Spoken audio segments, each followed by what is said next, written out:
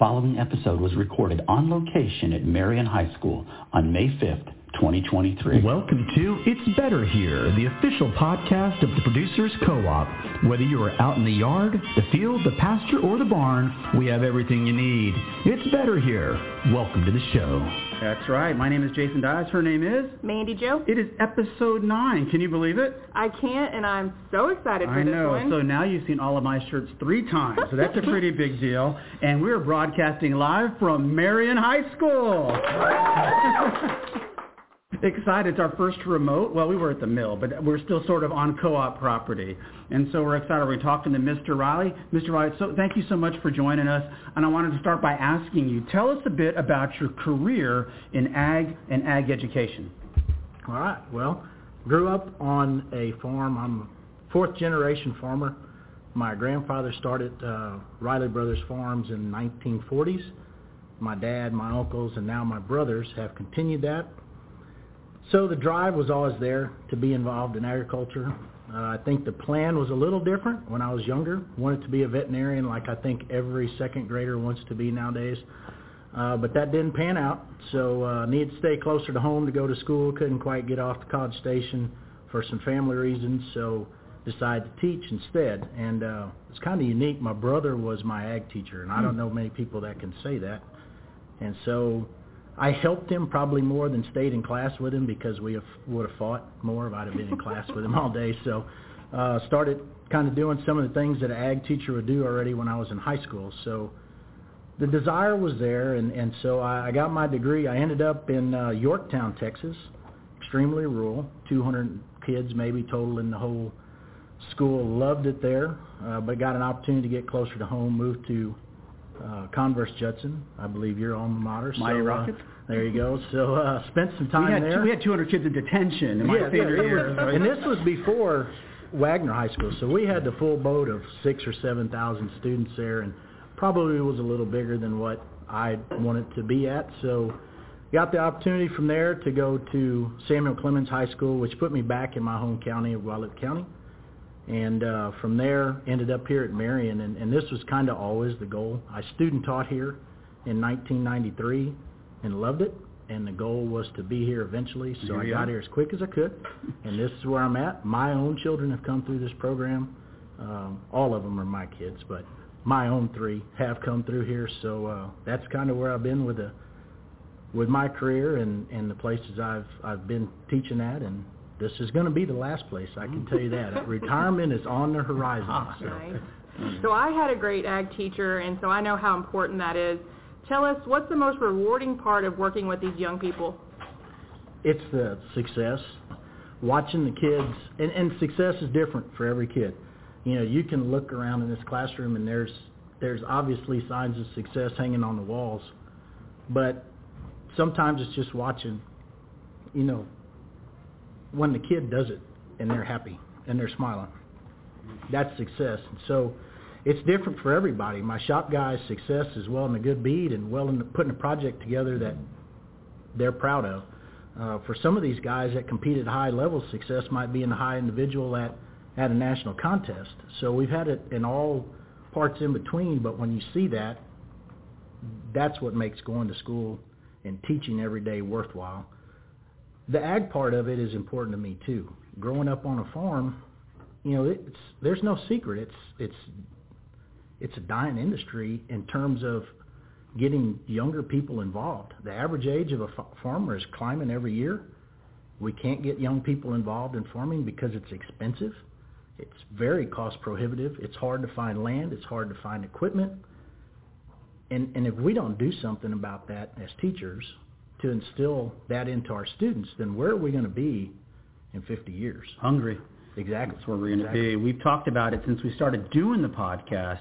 We talked about the need to celebrate and advocate for the young people. I mean, if you want to go to college and major in Peruvian poetry, to God be the glory. Do whatever you want.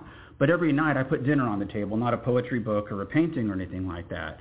And you know, I read, I keep up on things. There's a lot of things happening in Europe where they're trying to regulate the amount of farmland. We really can't have that happen here. And you had an interesting project about this kind of thing earlier this year. Tell us about that. And we do a lot of things. Whenever we have a student giving a speech or we have to write a script for a speaking contest, we try, when we have that leeway, we try to promote as much as we can the agriculture industry instead of just doing the hot topic of the day. And so we did a topic back in the fall. It was about a potential for a meat tax. And it's happening in some other countries where they are charging more money if you are going to eat meat, because all of a sudden meat is the bad guy. Ranchers are the bad guy because their cattle are passing gas and it's killing the atmosphere, and the environment is so bad because of farmers, and that's not true. There's no one who takes care of the environment better than farmers. And said that on episode 1. There you go. And so, we had a project talking about this potential meat tax and the ramifications of that, because what people don't understand is we're short on land as it is. We're short on farmland. We're short on ranch land. The statistics say to feed the population we're going to have in the year 2050, we've got to increase production by 70% over where we're at. How do we do it?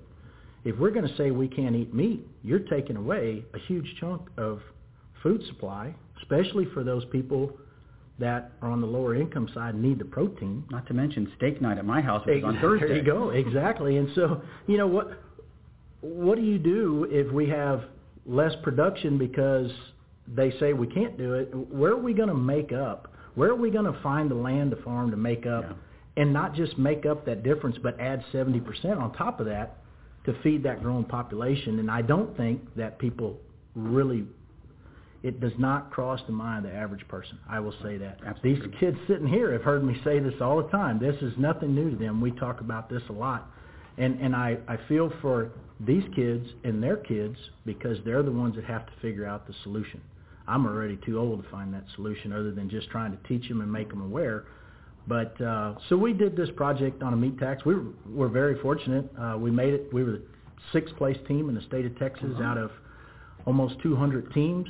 There was 7 students that were very well spoken. They had to give a 15-minute presentation and answer some questions. And so, we did not win that state title, and that's what we want to do. But I tell you what, we were successful because part of that contest, we had to go out and do community forums. And I believe we ended up doing 22 of those.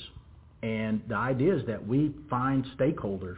Well, anybody that eats is a stakeholder. So we had teachers, we had parents, we had business people from around here. We sent our video to other people. We tried to reach as many people as we could to do those forums so that we could get that topic out and more people could understand the ramifications of what's happening with our food and fiber system. That's awesome to know, and I'm glad to hear that y'all are focusing on that, and I feel better knowing that this generation and the kids in this classroom with us are going to get that fixed for us. On another note, Jason grew up in a country club, not out here in the country, and probably thought FFA wasn't for him. What is your advice to young people who think FFA is just about raising animals? And we have this discussion a lot too. We always try to get our officers and our kids that are on our teams. We always challenge them every year to try to bring one friend that's not involved in agriculture or in FFA, bring them out and get them to be part of our classes. And you'd be surprised the students we've been able to get into our program that way. When I first came to Marion, I was really lucky. I was getting to teach a speech class. And so I had every freshman student had to come through my speech class. Well, those that could speak, I would tell them, hey, maybe you better come to our FFA meeting and see what this is about. And so we recruit everyone because there is something in our program for everyone. And we have a lot of students that show, don't get me wrong. Our chapter, if you look at us across state, I would bet that we're probably in the top 2 or 3 chapters in terms of entries, like at San Antonio Stock Show and Houston Stock Show. We have a lot of students that invest heavily in animal projects. But I also have banners hanging on the wall from a student that won the National Extemporaneous Speaking Contest who never raised a project one. His project was, he had a job that we were able to put in his record book so that we could fulfill that part of it. But his job, in my mind, was to help us promote what we do. And he was an outstanding advocate for the agriculture industry. And so we've had some students have great success without ever raising an animal. They have to have something to put in their record book, yes, but that can be a job. They can babysit, they can mow a lawn, they can there's a lot of different things that can go into having a FFA project nowadays. They've really opened that up to just about anything. If you're doing something that is legal and makes money, it probably fits. A kid can work at Bill Miller. They can work at HEB. They can, I said, babysit for the neighbor, and they still get credit for having a project. So we recruit them all. We want them out here, and we have found that most of the time the reluctance they may have at the beginning, that once they get in here and see what we do and the opportunities that they have, they stick around.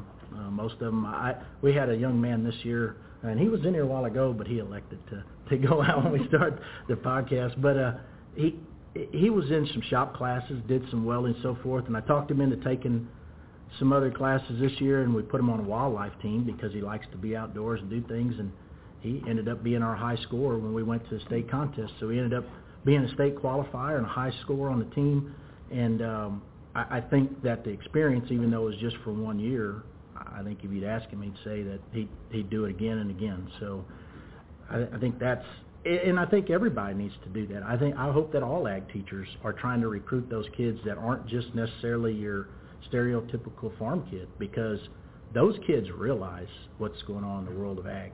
We need others to understand that, and that's our best option to get that word out. We want to thank you so much for taking some time out of your day to join us on the It's Better Here podcast. Thank you so much. Thank you.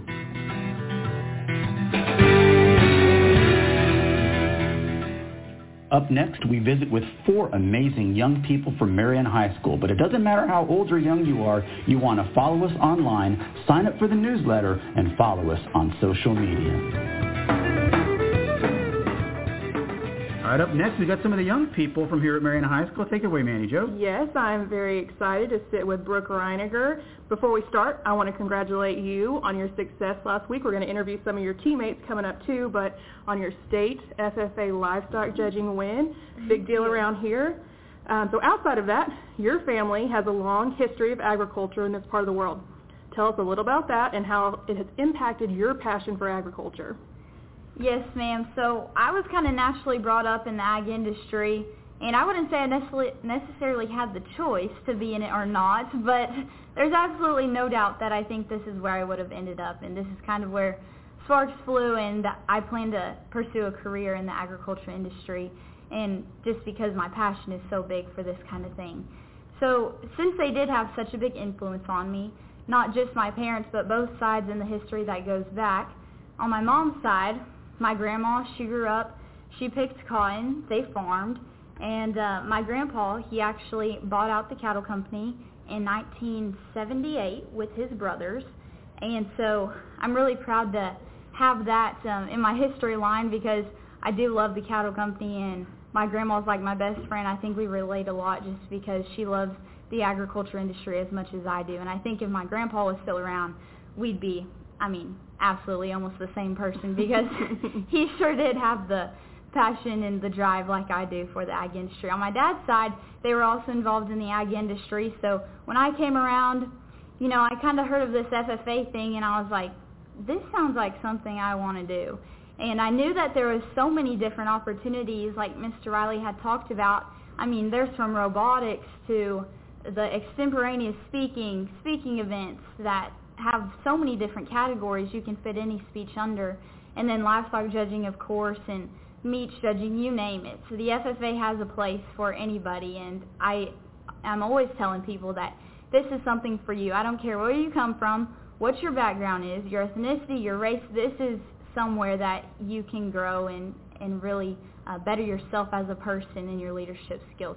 So my time in the FFA has been nothing short of amazing. I still have a year left, and just recently I ran for office, and to think it was my last time to be standing I haven't stood in front of a crowd yet to say my speech, but that's going to be the last time that I'm able to run for office in our chapter, and so that's already hitting me. But anyways, I also show animals. I show pigs, steers, and turkeys.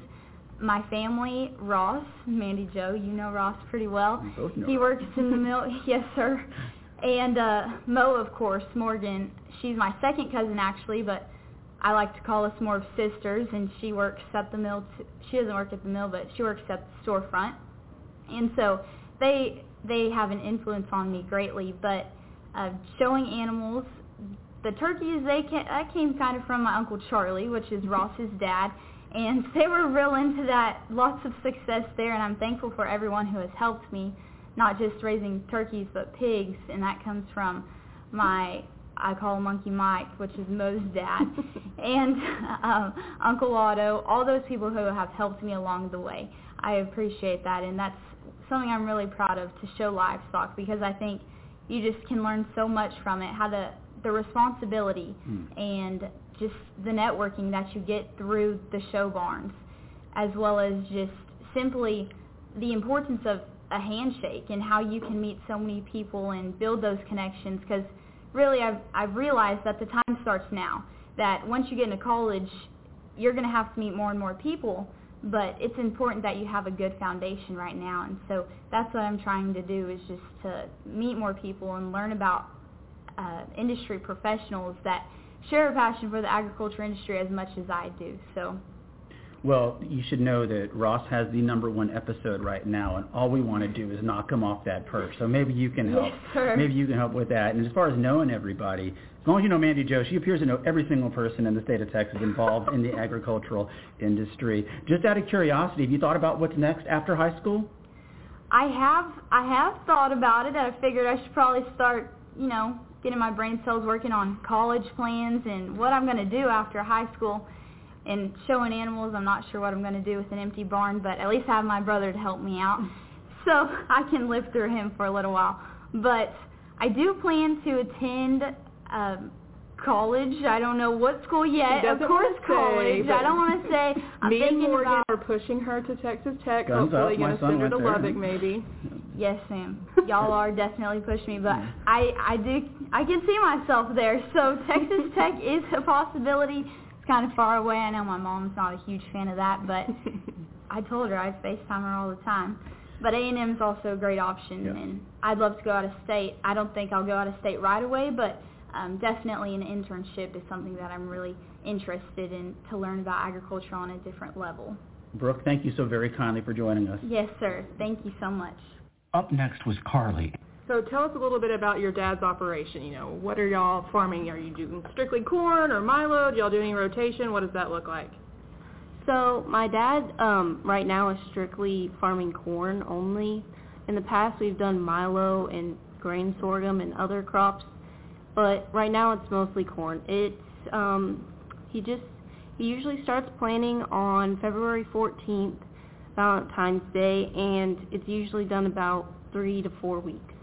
And right now the corn's grown like a weed, and it's been raining a lot, so it's been really successful. Hopefully going to turn out a good crop this year. Harvest is in the end of summer, so late July, August, beginning of August, and I help out sometimes with the grain buggy, but a lot of times I'm not always around because I go to camps and state convention and livestock judge, and I'm not always around, but I like to be part of it. Well, I know everyone at the co-op is hoping for a good corn crop this year. We're on the right path, like you said. And because you show steers, you kind of have the unique opportunity that you get to see the product from the beginning to the end. You see the corn go in the field, you see it harvested, you see it go through the mill and turn into a steer feed that you feed into your steers throughout the process. So that's probably got to be pretty unique and fun to see it from start to finish. Right. My dad actually sells corn to the co-op quite often, so it's pretty interesting to know that the corn that I'm feeding my steers is going into my steer and going to be made into beef one day. So it's a pretty cool experience. But my dad actually has cattle operation too, so I see it from start to finish. When we artificially inseminate them to the end where we're butchering them and sending them off to pinch horns. So it's pretty cool that I get to see the whole process, and it's very life-changing to know how food is made and how important it is for agriculture to continue to be thriving. Up next was Ava. All right, Ava, we kind of have the same background. I grew up showing heifers, and I judged meats in college. Those are two of your focuses here. Not everyone understands meats judging, so tell us a little bit about that. Right, so I'll start off with the beginning of my journey.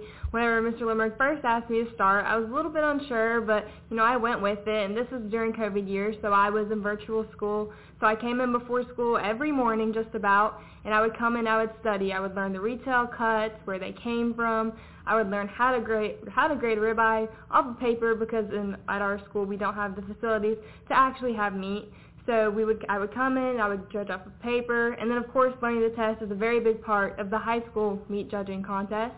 And then whenever we're actually getting ready for the contest itself, we get all bundled up in our 3 jackets, and our 2 pairs of pants, and our hot hands, and then we go in, and throughout the contest there's a few different aspects of it. We have to grade beef carcasses, and then we have the retail section of it. We have to identify, like I said, we have to identify the cuts, where it comes from, how it's cooked. Then we go on to take a test after that, and we have a few placing classes, so we can place beef carcasses, all of the carcasses, pork and lamb, and then some cuts from that as well as some primals. Awesome. Do you think you're going to pursue meat judging in college, or? Absolutely. That's something I'm looking to do. I would like to go to A&M. I did my official tour there this past fall, and I want to go there and go through the judging circuit at A&M.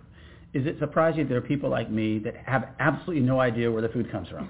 I mean, I love it. I love a good steak on Thursday night, and I've always been fascinated about where it comes from. And so I'm very, very glad that people like you are out there pursuing this and making this something that other people learn about. I find that very, very interesting.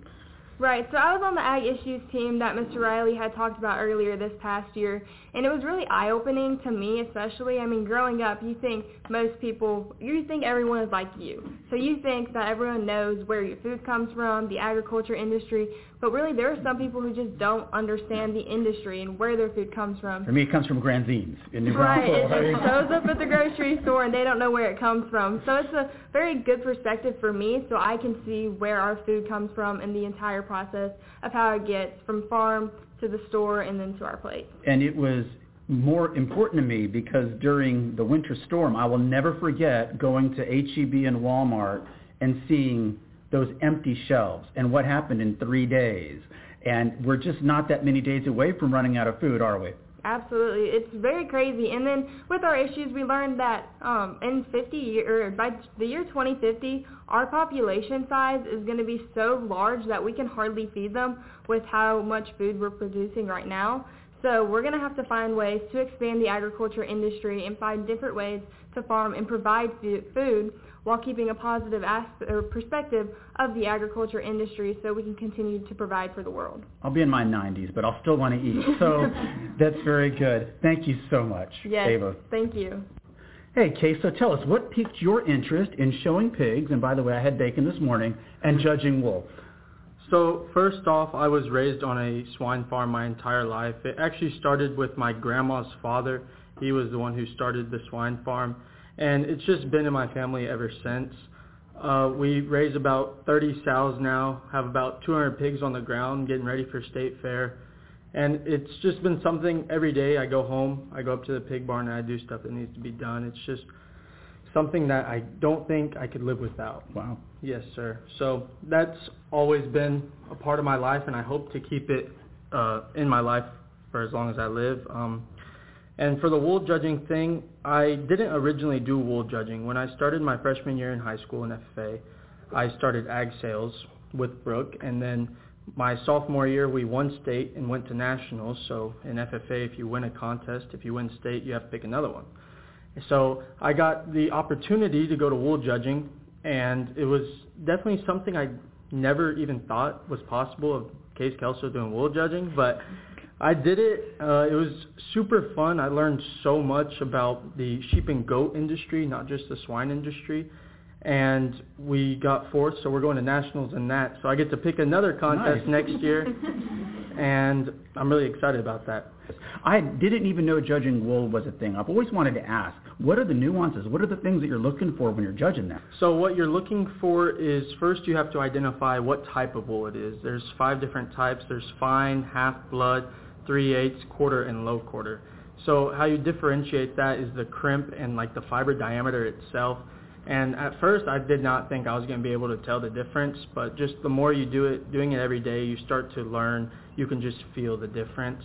And then next what you're going to look for is how big the fleece is compared to its weight. So those fleeces hold lots of grease and lots of dirt, especially the finer wool.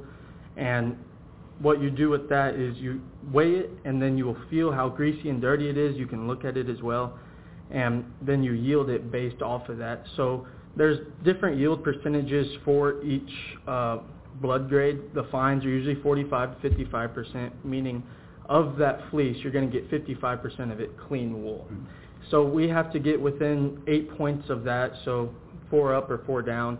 And that was something I thought was going to be really difficult, but like I said, the more you do it, the easier it gets. And overall, I mean, there's not much else. There's staple length, so they take each lock of wool. You can pull certain locks, and most of them are going to be about here, but staple length is just how long it is, and you have to identify that as well.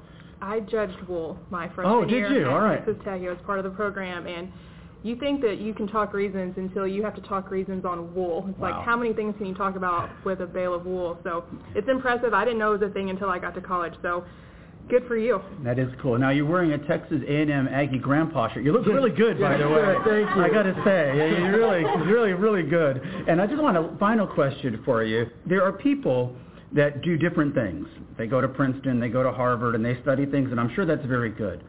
They do not fully appreciate the intelligence that is required to do this animal husbandry and to put food on the table.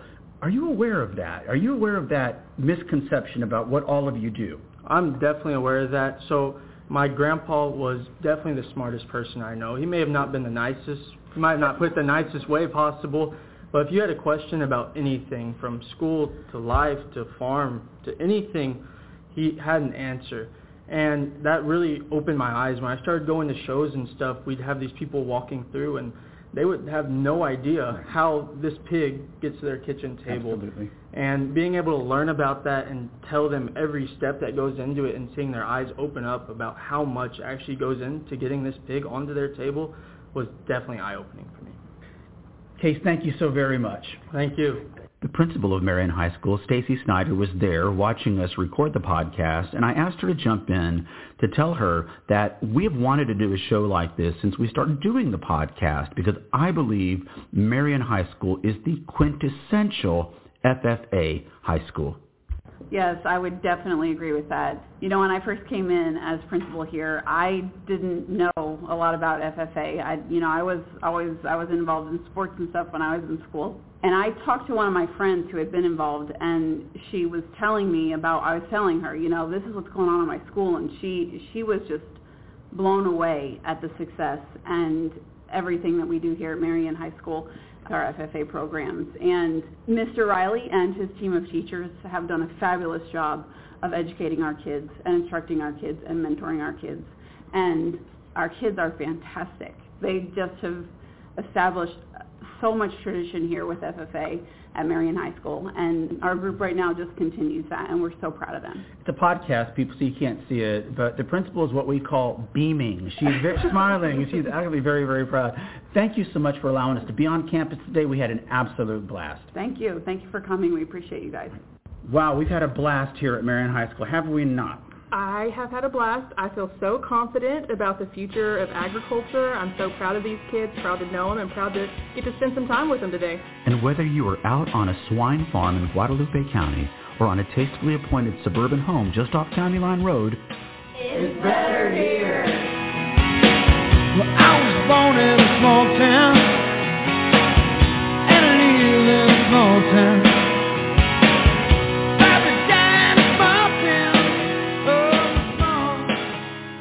My name is Jason Dias. On behalf of Mandy Jo, Buddy the dog, and everybody at the co-op, we want to thank everybody at Marion High School for letting us come out and meet these amazing young people. And to you, the families that raised them, job well done.